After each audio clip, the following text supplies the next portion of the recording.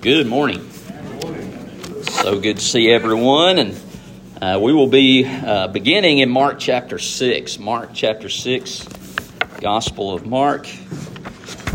That's the second book there in the New Testament, and it is good to be here with you today, and just thankful for all those who put so much into worship. From if you've been sitting there and putting into the singing, and appreciate that, and it's just a good encouragement. We're thinking when we were doing the version of Just As I Am, how God made our minds and our memories and things that we connect to, and I was just kind of taken back in time to Jacksonburg Church of Christ and hearing different songs and learning different songs, and it's just a great memory to latch onto.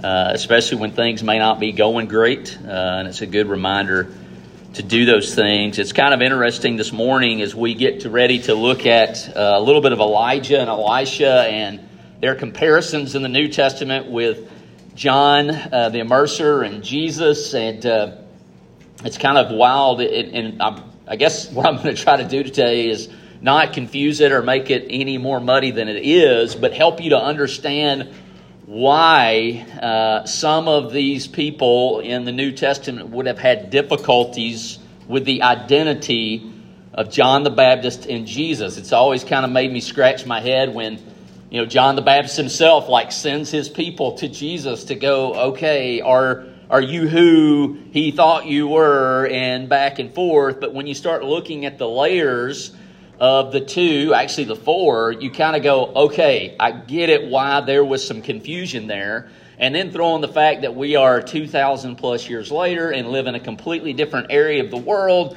and it takes a lot of digging. And so even when Jesus turns to his disciples and says, who do they say that I am? And well, some say you're this guy, and some say you're this guy. And really the answer is what Paul says. He says, yes, I'm all that and more. And I think today we'll spend a little time trying to connect those four. And so I guess right out the gate, I'm telling you, there's a lot of overlap on both. And really the symbolism here we get with Jesus is that exactly what John says is at baptism. I am unworthy to untie your shoes, much less baptize you. And so he gets it, he's right, but then also we can connect with him that there are doubts from time to time. And I guess the thing is when we read the Bible, you need to understand that doubt is a part of the equation. If there are times where you get, I just don't know for sure on this, that's going to be part of the journey and the pathway. And so that gives us hope today that if you're sitting there and you're going, I don't get any of this, we will connect it all to Jesus, and Jesus is the yes. Jesus is the answer. Jesus is the perfection. He is the one who's come to redeem us from all of our confusion. And you can trust in him. And so we look at just thinking about some of the criteria. And I guess the main point, I'll tell you up front, is to understand that Jesus is king and Jesus is the prophet, the teacher, the it, right? The yes that Paul talks about. I believe it's in Colossians chapter 1, right? You find your yes in him. You find what you need in him. So if nothing else, as I tell my elementary school kids in chapel, if nothing else, this is what I want you to get, right? If all my rambling doesn't make a lot of sense, understand it's the same thing for me, right? I've thought about this a little bit and thought about it over the years, and so if it doesn't come out right, just please forgive me. So there's my repentance right out the front. In Deuteronomy chapter 17, we get criteria for leadership for Israel. And those criteria, especially for the kings later, that they would use to determine which kings were good and which kings were bad and which ones were worse than others, is the following. First of all, worship the God of Israel alone. Did they worship the God of Israel alone? Did they rid Israel of idolatry if it existed in the area? And were they faithful to the covenant? And once again, we get our yes in Jesus. He does all of those things. The Spirit comes along and rids us. If you are a Christian today and you're still breathing air, then there is an aspect of what God is doing for us is ridding us of the idolatry in our lives. And we look at the Old Testament and go, man, that's somewhat brutal sometimes in the way that they went about that. And if you've lived as a Christian long enough and you've submitted to the Holy Spirit or not submitted to the Holy Spirit, you probably have experienced those times in your individual walk with Him where He says, no, I'm not going to allow this to happen, and I'm going to keep coming at you until the light shines on that darkness and it is removed. And then we see as the kings, right, if you look at 1 Kings 9 through 11, you see that even Solomon himself had failed at many of these. And the point there is that Solomon now looks more like Pharaoh than David. And yes, David had his mistakes and he messed up on a lot of these, some of them. But he looks more like a Pharaoh, someone who's putting people into subjugation, somebody who's worshiping another god, than he did David. And that, my friends, is an issue. It is a problem. But it's also a question, can we ask ourselves, right? Who do I look more like? Do I look more like Jesus? Or do I look like this world? And we live in a world who says you can look like Jesus and you can live however you want. And that is a falsehood. That is straight from Genesis chapter 3 when Satan shows up. Like, you can honor God, but you can live however you want to live. You can do whatever you want to do. And we're to the point now that we look at our sin and we don't go, that's where the punishment comes from. We look at God and go, oh, God is punishing me, right? But there are consequences to poor choices. And so it's our sin that deserves the blame. It's my poor choice. It's my attitude in this. But we never accept the blame, right? There's no way. But that's repentance. Confessing is accepting. I've made poor choices. I've done wrong. When God showed me what He wanted, I chose the other option. I went the other way. And so then we see the role of the prophets begin. And their roles are not necessarily telling the future all the time, although that is very much an aspect of that, but it's to speak on God's behalf. To speak on God's behalf. Once again, these are all things that we can look at our life and go, judge ourselves and measure ourselves. And to some degree, yes, we're always going to be lacking in these things. But are we shooting and allowing the Spirit to have its sway in our life to where we speak on God's behalf? We are covenant watchdogs with me first, right? I'm looking in the mirror going, okay, and comparing myself to the perfect law of liberty, which I'm always going to come short on. But the ability to admit that is really the first step. Like, I know that I don't have everything all together, but I know the righteousness of God, and I trust Him, and I look to Him to guide my life.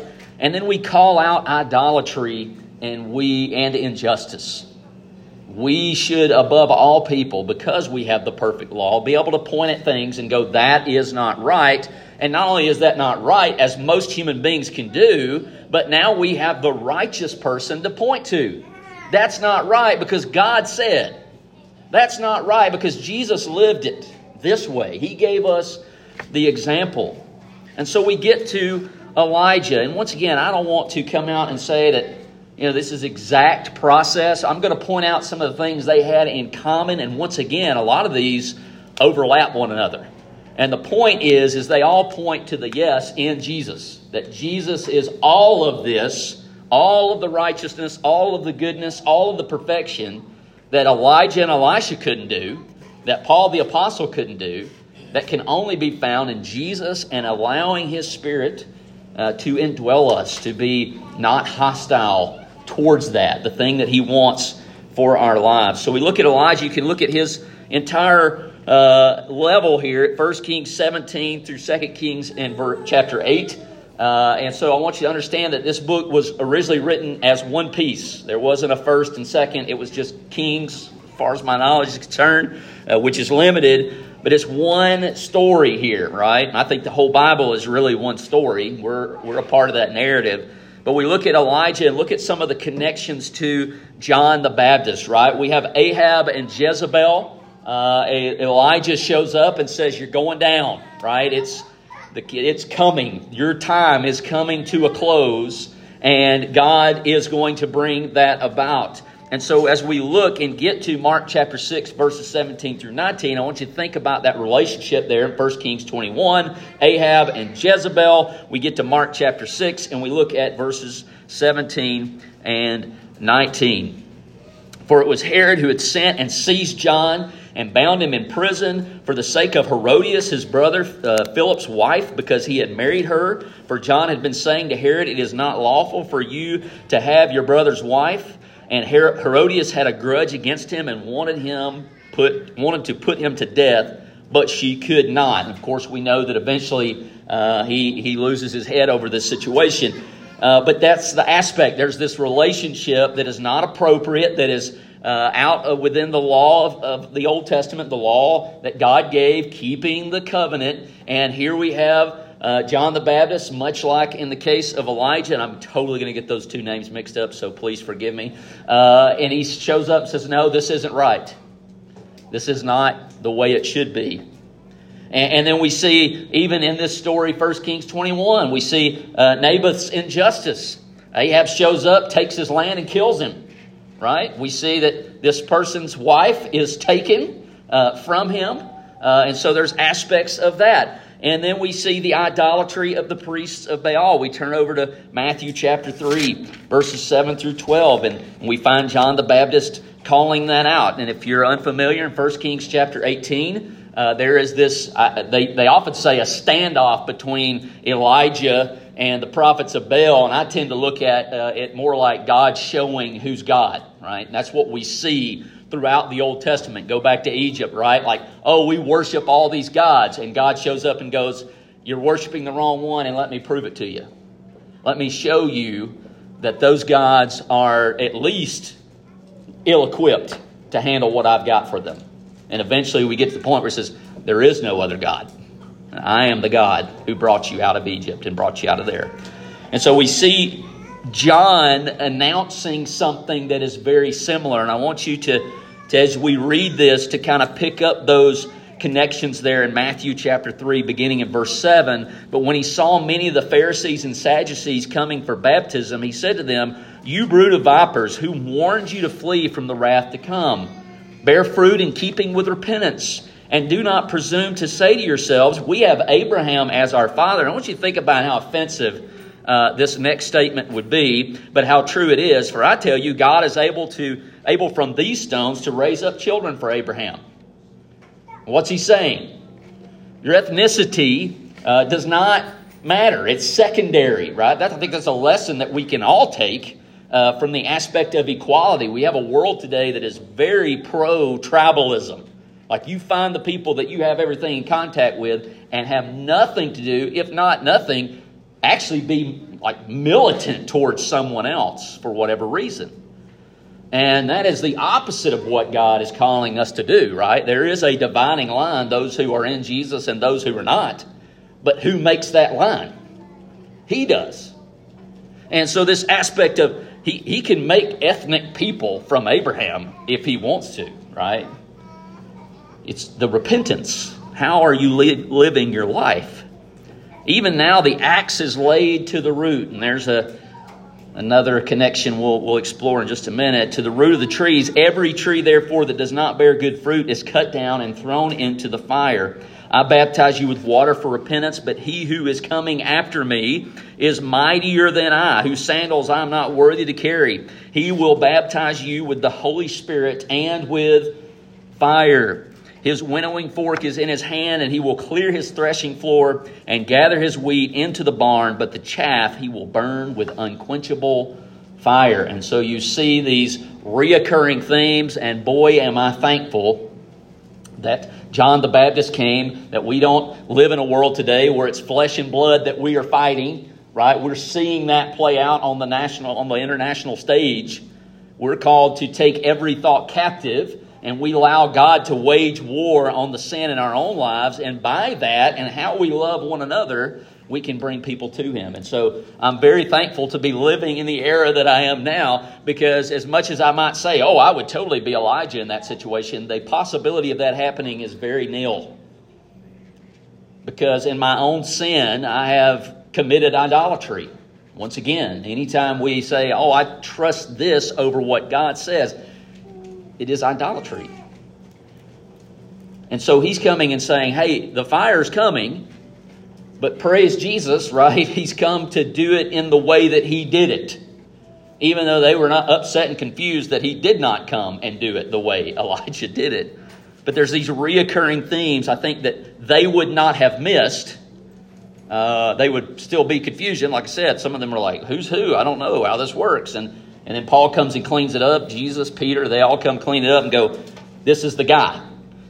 And so to make the connection there, right, Elijah has 7 miracles recorded in the Old Testament. And then we have this guy named Elisha who says, I would like a double portion of what Elijah had, right? And some of us may be sitting here going, yeah, that'd be awesome. Wouldn't that be cool?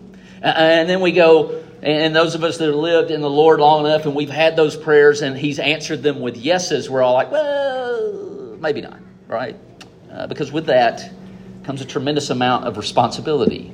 I remember reading the story of Solomon, praying for wisdom, and I can remember as a little kid going, hey, that sounds like a good prayer to pray.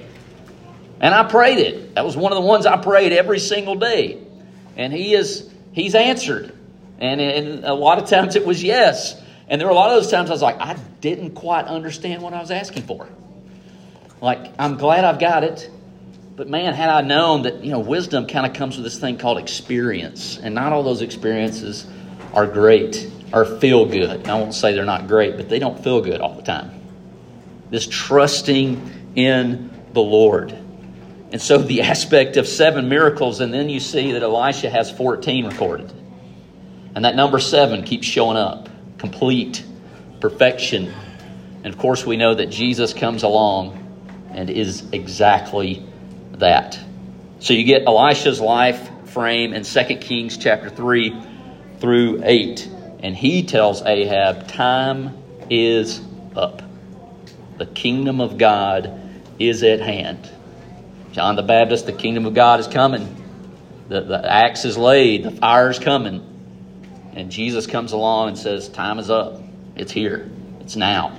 Make the decision. And we have a Jesus who does that. We have a Holy Spirit, a Word of God who does that today. Yes or no? Yes or no? Yes. And yeah, absolutely. Yes or no? Right? Yes. Yes. Let us find our yes in Jesus. We find the healing of Naaman in 2 Kings chapter 5, verses 1 through 14. And then we go back to that Matthew passage in chapter 3, verse 13. Then Jesus came from Galilee to the Jordan to John to be baptized by him. John would have prevented him, saying, I need to be baptized by you, and do you come to me? But Jesus answered him, let it be so now, for thus it is fitting for us to fulfill all righteousness.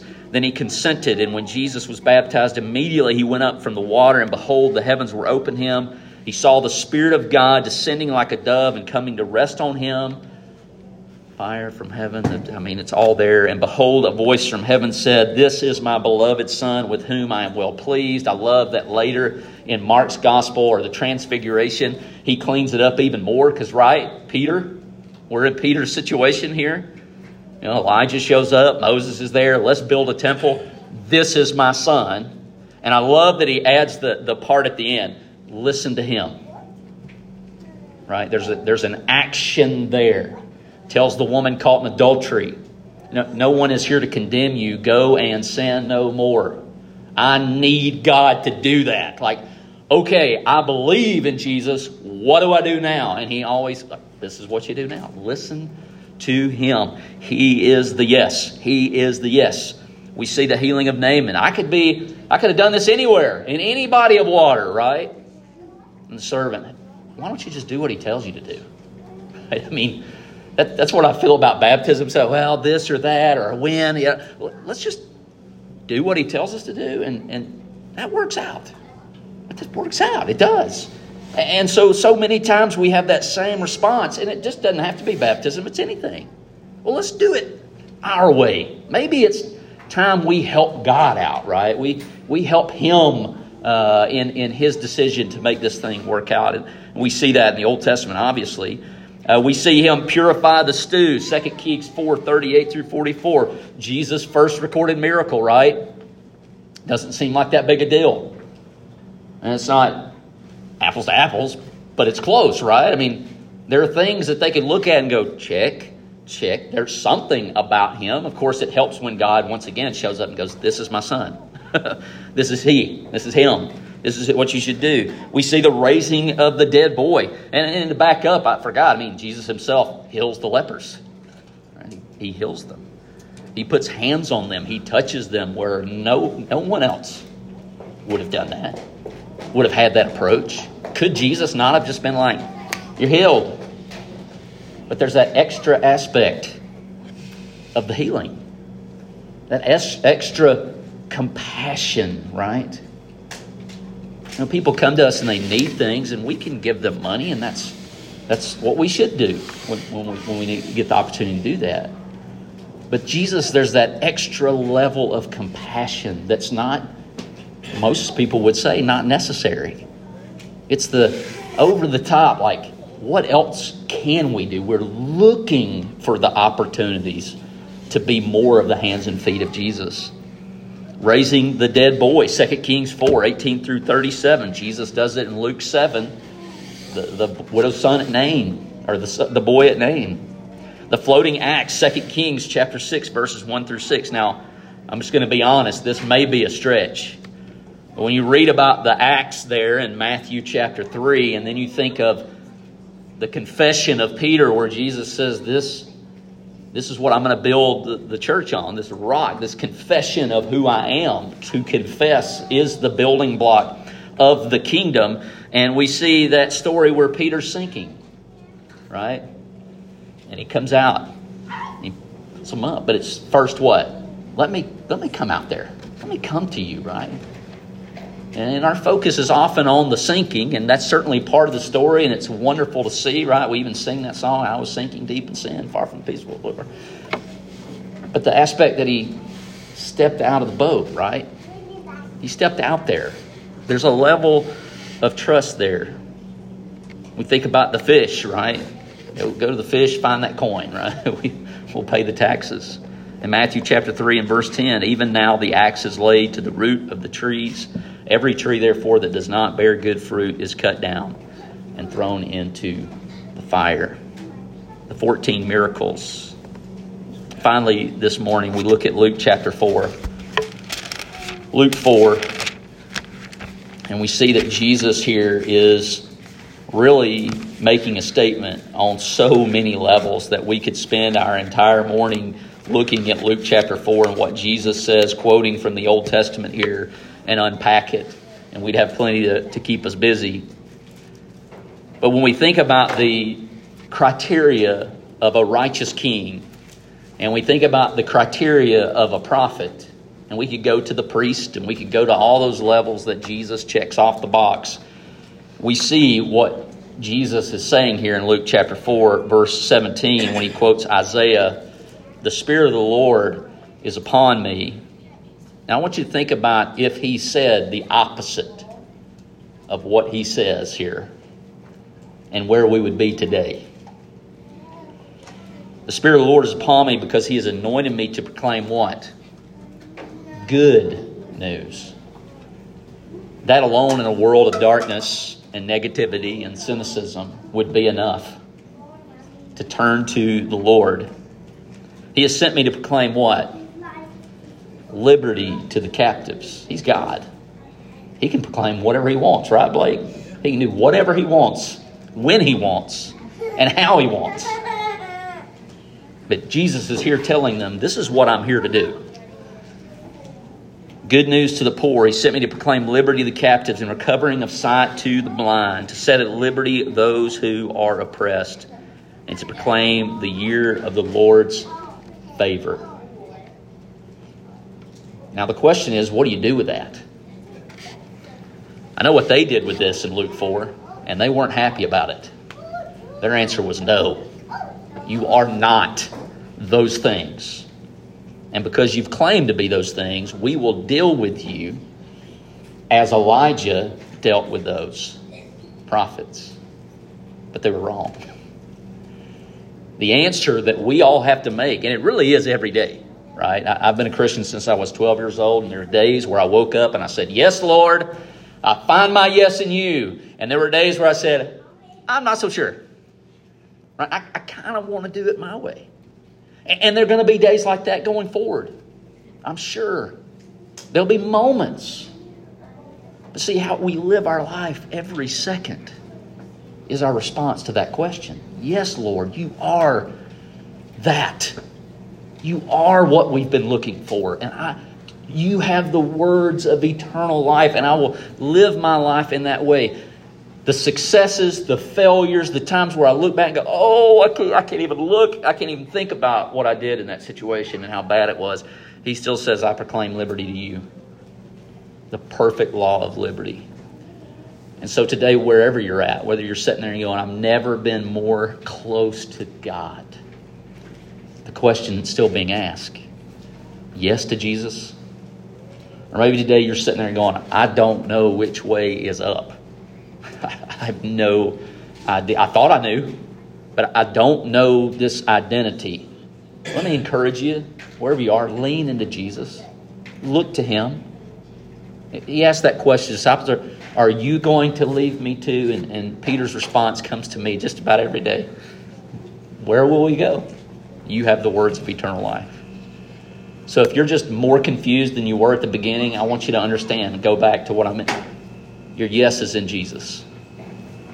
So if there's a way today, we're going to sing this song of encouragement because that is our tradition. That's how we close and to offer the opportunity to share. We have shared time. And if you are a baptized believer in Jesus and you've been serving Him and you see the mistakes in your life and things aren't always the way they want to be, welcome to the club, okay?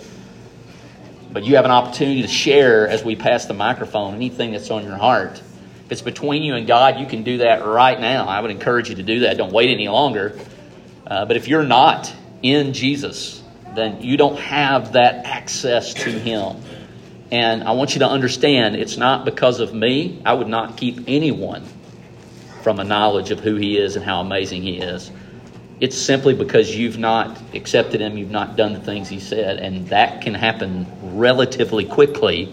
And we stand ready to assist you, not be an obstacle, not add extra things, hoops you got to jump through. We stand ready to assist you, whatever that may look like. And we sing this song to encourage you to say yes to Jesus in every moment of life. And so if you have a need, why don't you come now as we stand and sing.